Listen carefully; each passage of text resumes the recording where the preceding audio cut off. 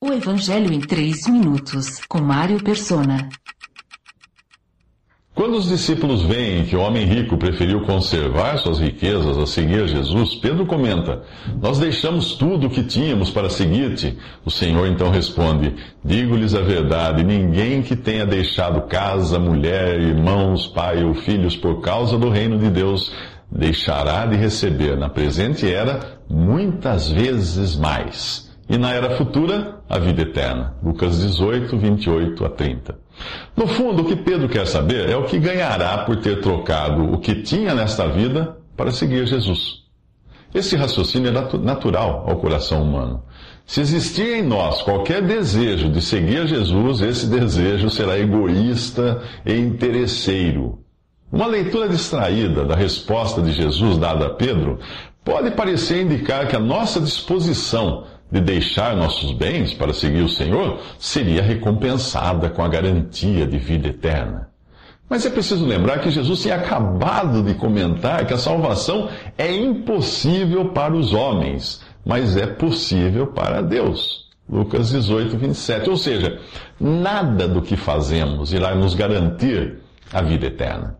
Esta só pode ser recebida por graça, e isto fica patente desta afirmação de Jesus e de muitas outras passagens das Escrituras, como a de Efésios, capítulo 2, versículos 8 ao 10. Ali diz: vocês são salvos pela graça, por meio da fé.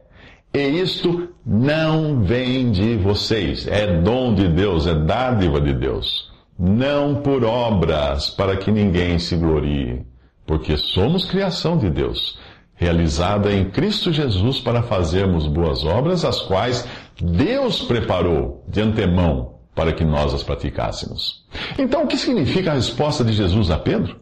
Que a pessoa salva pela fé em Cristo é transformada em um instrumento de Deus para boas obras, as quais incluem o desapego pelas coisas materiais e pelos vínculos afetivos, e até a disposição de abrir mão disso, se esta for a direção recebida de Deus. Esse desapego é fruto de um coração que recebeu a salvação por graça. Além disso, de uma certa maneira, aquele que crê, recebe, sim, na vida presente, muitas vezes mais casa, mulher, irmãos, pai ou filhos, no sentido de encontrar nos milhares de irmãos em Cristo aquilo que talvez não tenha encontrado nos bens e parentescos desta vida. Esse mesmo desapego pelas coisas do aqui e agora faz com que o crente desfrute melhor das coisas que são eternas. O que Jesus revela aos discípulos nos próximos 3 minutos é prova disso, ou seja, de como ele tinha vindo ao mundo não para salvar sua própria vida, mas para entregá-la numa cruz de dor e humilhação. Visite 3minutos.net. Dúvidas? Visite respondi.com.br. Adquira os livros ou baixe o e-book. Também para Android e iPhone.